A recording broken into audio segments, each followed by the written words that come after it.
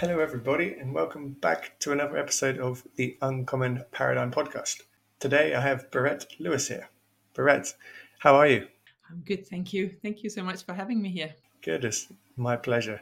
So I'd just like you to introduce yourself a little bit and how you came to discover this book and write this journey. Yeah, well, yeah, it's a long story, but I'll try to make it a little bit short. I came to mindfulness from a background in communication originally, and then I'm Danish originally, and I lived in Denmark with two young children, and my husband, who is Welsh, was offered a job in the Netherlands, and this is 14 years ago. And I gave up my career then and followed him. And in the beginning, it was all great because I had time to myself and my children. Uh, but it didn't take long before I sort of had a little bit of a crisis, almost you could say, because I was thinking, who am I if I'm not my job? I realized how connected I was to my job title. Um, and then I started to study psychology. I thought, okay, so I've got this extra time for myself. I might as well go back to university. And so I went back and did a psychology degree. And on the side from that, I was also interested in yoga and mindfulness, but I didn't really know what it was. And so I thought, okay, if I really got to find out how this is, because I thought it was like this switch at the back of your head you could just switch off and everything would just be peace and calm in there. But of course, that's not how we work as human beings. So I couldn't get it.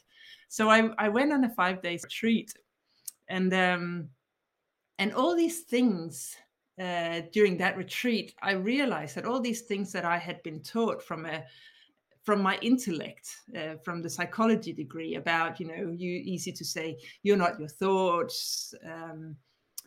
I saw it. I could feel it. I had this embodied experience of distancing myself from my thoughts and emotions, and I could observe them instead of being in them.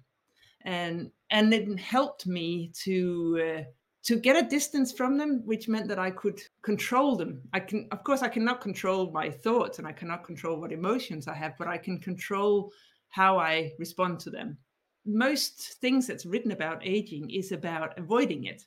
It's about staying young, and we have this narrative that says that once you hit 50, it's all downhill.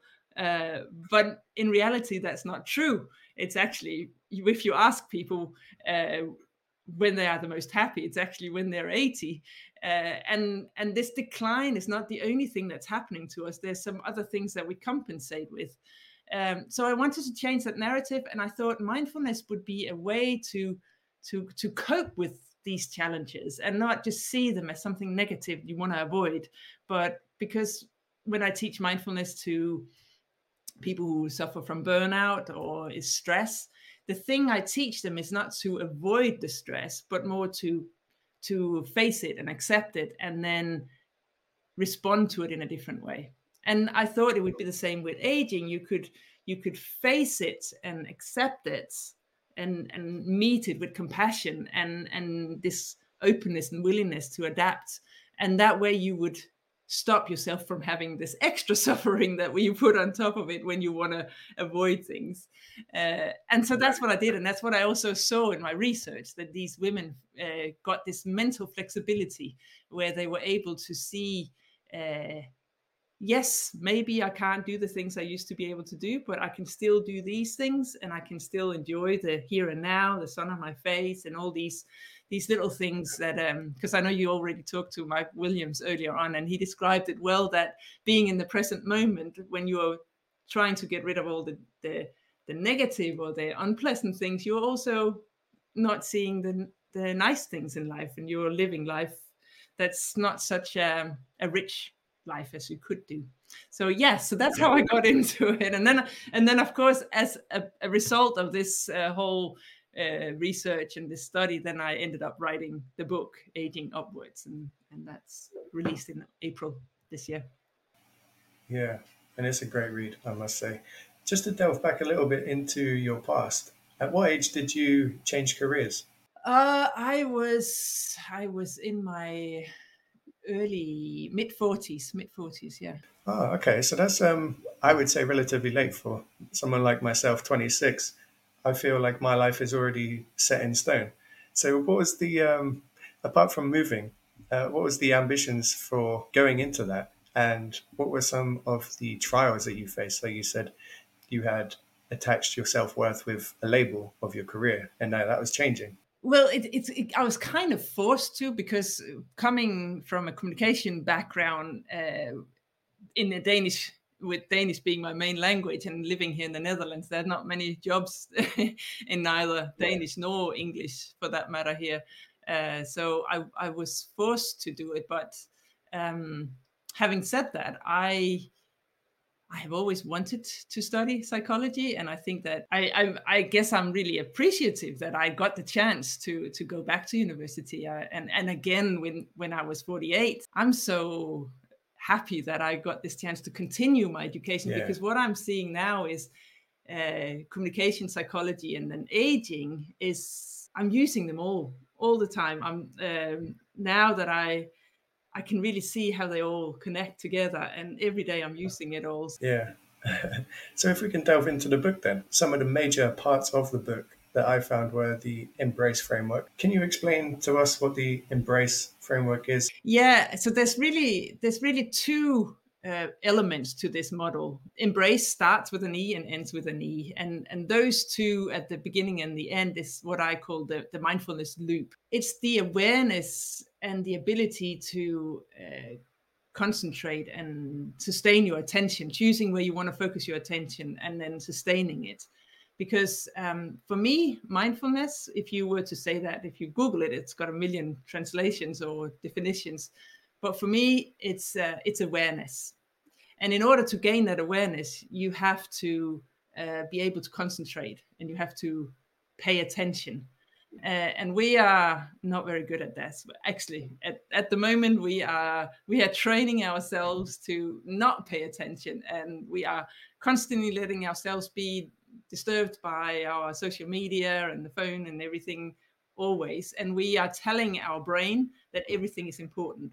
And that means it's not very easy for us to sit down. So when we sit down and try and meditate and just focus on our breath or our feet on the floor, whatever, our mind will constantly come up with things saying, I should go and finish that report. I should go and pick up the kids. I should so and so and so. And it's hard for us to sustain our attention, but it's a skill, and it's something that we can become better at.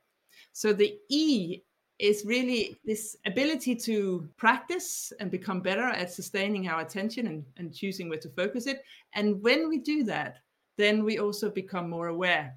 And it's the same thing that happens to us when we meditate, is that if we're just allowing our brain to go back to the breath or some other physical sensation, and it goes off again and back and off again, we get better at it. We catch it quicker, and we're able to stay here for longer the more we practice. And so the E is consists of notice it, note it, and know it.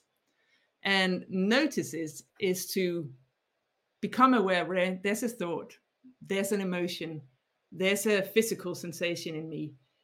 And then the noted is where I label it. So I say, there's that thought again that says I'm not good enough, for instance. Or there's that crunchiness, not very pleasant feeling in my stomach, that emotion of anxiety. That's how it feels like.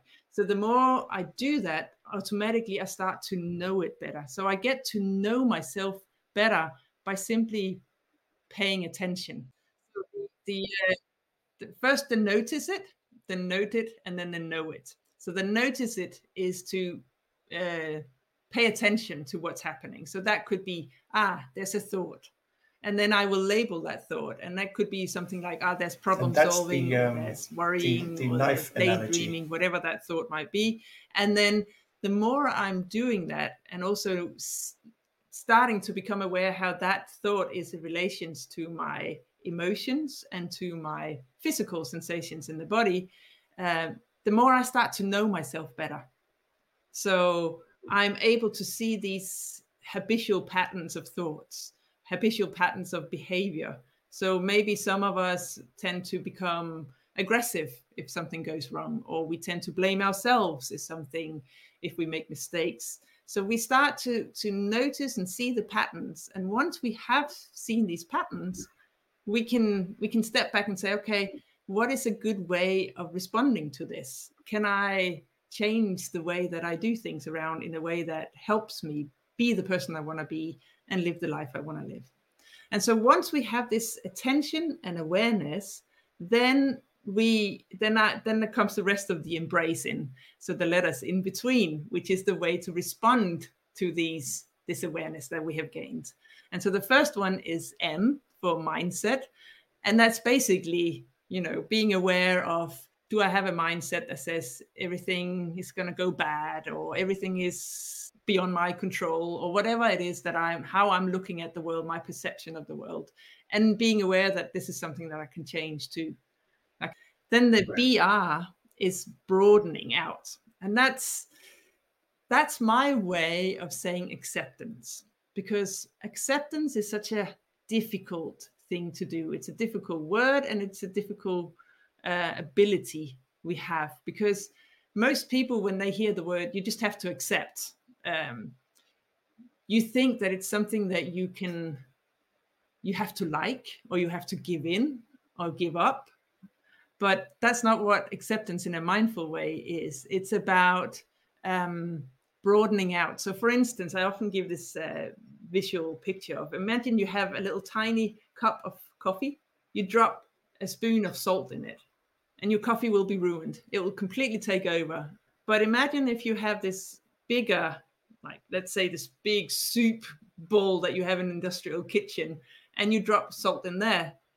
So your soup will still be too salty, but you will still be able to also taste the other tastes that might be available. And it's the same thing I do in order to accept. So right now, maybe I'm having trouble with my knee, for instance, because I have been hiking a lot.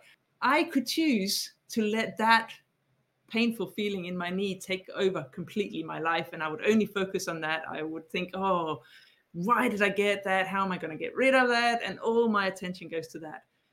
Or I could say, yes, so my knee is suffering right now, but what else is here right now? So there's still a nice summer feeling. I can feel the sun on my skin. I can walk, but slower maybe. I can't run like I used to. So I can accept that there's other things that I can still do, or I can read a book. There are still so many other things, instead of just focusing on the things that I can't do. And that's the broadening out, the acceptings. Yeah. One of the most powerful things I've ever heard and have now started to see in my life is everything has seasons. Summer is followed by autumn, followed by winter. Someday it will be summer. If you're having a good day, it might be followed by a bad day. And I can kind of see that same routine happening in aging. Although, with how the media presents it, how we're being brought up, it's your youth is the best part, and aging is no one likes doing it really. But as you said in the start, everyone gets happier as they age. Yeah, so it's in the book I'm writing about an alternative way of looking at aging, because normally we see ourselves as this machine. The things are starting to get a bit worn out. There's wear and tear, and what we tend to think of is that we all of a sudden can't do the things we used to do. So there's something wrong with us. We're a broken machine. But what I suggest is this other way of looking at it, where you see it as a knife, for instance, that has been used to cut vegetables, and it's become a little bit worn, and it doesn't quite do what it used to and what it was made for. But if you're creative, you can still see lots of other things that it can be used for. It depends on the context. And that's the same thing. You have to, when you're in a new situation in life, whether this is about aging or if you're changing career or something happens and you can't do the things you used to, you're not broken. You're just in a new context. You're in a new situation. Yeah. And as I read it, attentional control was within the M part of the book, the mindfulness part. Yeah, I was just actually I should just finish with the last two in embrace, because I do it because the A after broadening out the acceptance is for affection, and that's the compassion bit, because we're so used to treating ourselves really badly. So if my knee is not working in my old life before I learned about mindfulness, I would blame myself for that. And I would constantly hit myself over the head for not being able to do the things I used to be able to do. But now I can see it more compassionately and say, it's all right. It's part of life. We're all going through suffering. It's human beings. That's just the conditions of life. And then the last thing is commitment to adapt. And that's because also what I've already talked about is that thing, instead of getting caught up in the things you can't do anymore, think about the things you still have and what you can do instead. Once you realize that's my power. Yeah. So I can so easily focus on one thing, but I can choose and say, yes, that's there. This thing that I don't really want, that makes me feel uncomfortable or even painful, but there's all the other things. And I can sort of allow it. That doesn't mean that I'm ignoring the things that are difficult, but I'm allowing it to be there as well as all the other things. And with that, does that come with experience? Because I find in certain ways it could be personality. Some people might have more of this gift where they seem to differentiate between something that requires their energy now or something that they can put on the shelf for later. But I've also seen people that haven't got much life experience might not be able to do that well. So then I guess mindfulness would be a good way for them to practice that. Yeah, I don't know if it's age related, but I think you're right. It's personality. Some of us are just born naturally more. Well, it's a thing, do you see the glass half full or half empty? So some of us are naturally inclined to see things in a certain way and be able to put it on the shelf. It's definitely something you can practice and become better at. And one of the biggest things that you should be able to practice is thinking forward. So, someone like myself who is young, and I have many other young friends, we're rarely thinking about the future. So, we're being taught through social media what it's like to be old. And we see either superstars with the silver fox hair and lots of money, successful career. We don't ever see the everyday side of getting old, the backache, the knee ache, the slower mental capacity. Somewhere in the book, you wrote about, now I'm going to test my memory here. You wrote about as you age, different types of intelligence come into play. So as you're aging, you're losing one type of intelligence, which is the problem solving, the rapid Yeah, um, problem that's solving, right. better word. And then as you're aging, you're starting to draw more upon your experience. What was do you remember the words that you used to categorize those two different things? Because they're right on the edge of my tongue.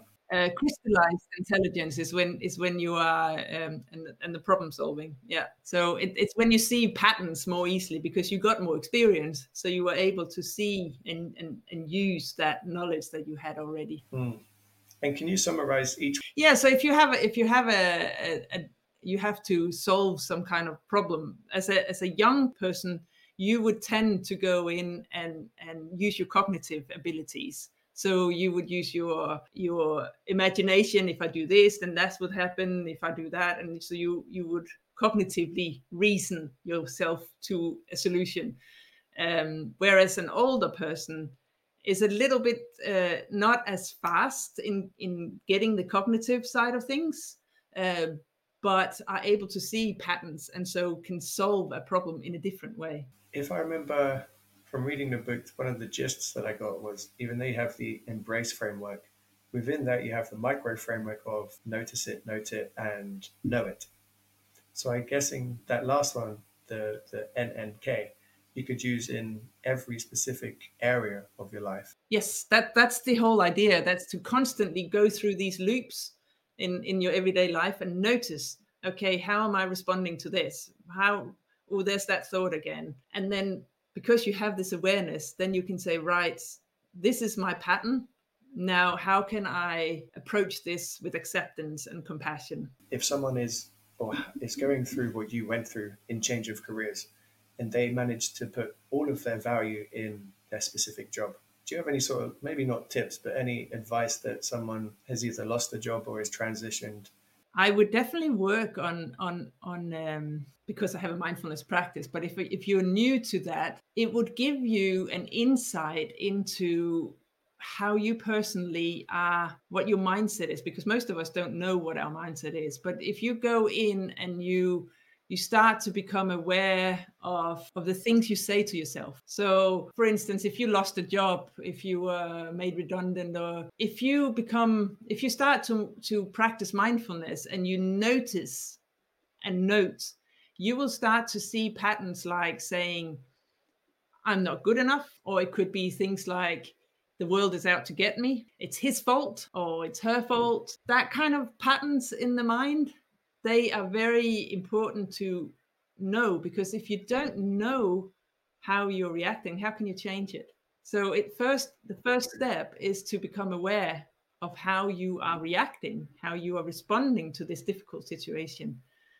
And then a huge doses of self-compassion, because when you're going through difficulties and when you are exploring these thought patterns that we have in our head, you really need to be able to hold them with kindness, because otherwise you're not going to be brave enough to do that, because nobody wants to face how we are not good enough. And again, just like attentional control, compassion is a skill. It's something that we can practice and become better at. And the more we do that, the more we are able to, instead of hitting ourselves over the head every time we make a mistake or something happens to us through other people's will, if we're able to see that as an opportunity for growth and saying, okay, this happened, this is life, life is impermanent, and life is not all good. Suffering is part of life. That's just what it is. And the minute you can start to see that, you can also see that impermanence is actually not necessarily a bad thing. So you might lose the things you love, you might even lose the people you love, but that also means that there are opportunities out there, because life is constantly changing. It might feel like it's a real, like life is not worth living and it's really bad, and but if you have sat down and you have watched nature constantly changing, and you have watched yourself, your own mood, you will know that things will change. Eventually it will change. Apart from, we said before, there could be personality that they draw on that conclusion earlier than others. It could be through mindfulness. That's one way I've started to find it, is through mindfulness and seeing other people's lives as closely as my own through their own subjective realities, and really imagining what I would do in that situation. There's a lot online at the moment with how would you react if you were on your deathbed and you look back on your life? What sort of feelings would you get from it?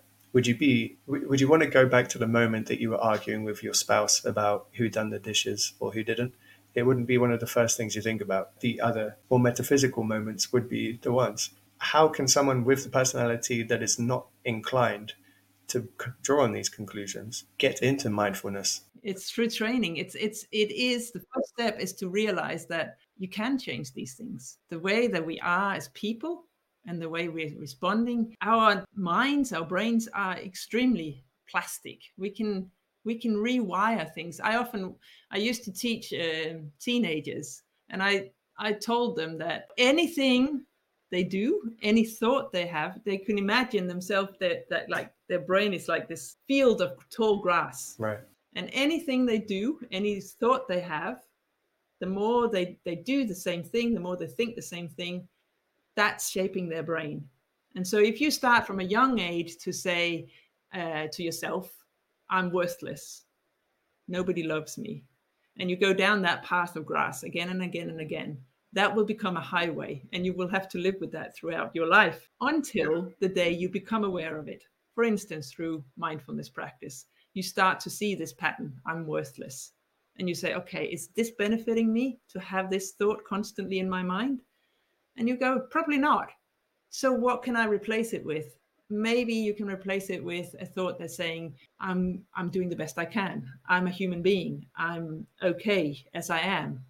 And so we can do that. We can go in and reformat the way that our brains are wired. Neurologists have this saying that says, what fires together wires together. So the more we fire one thoughts, the more that becomes a wire and it becomes a highway.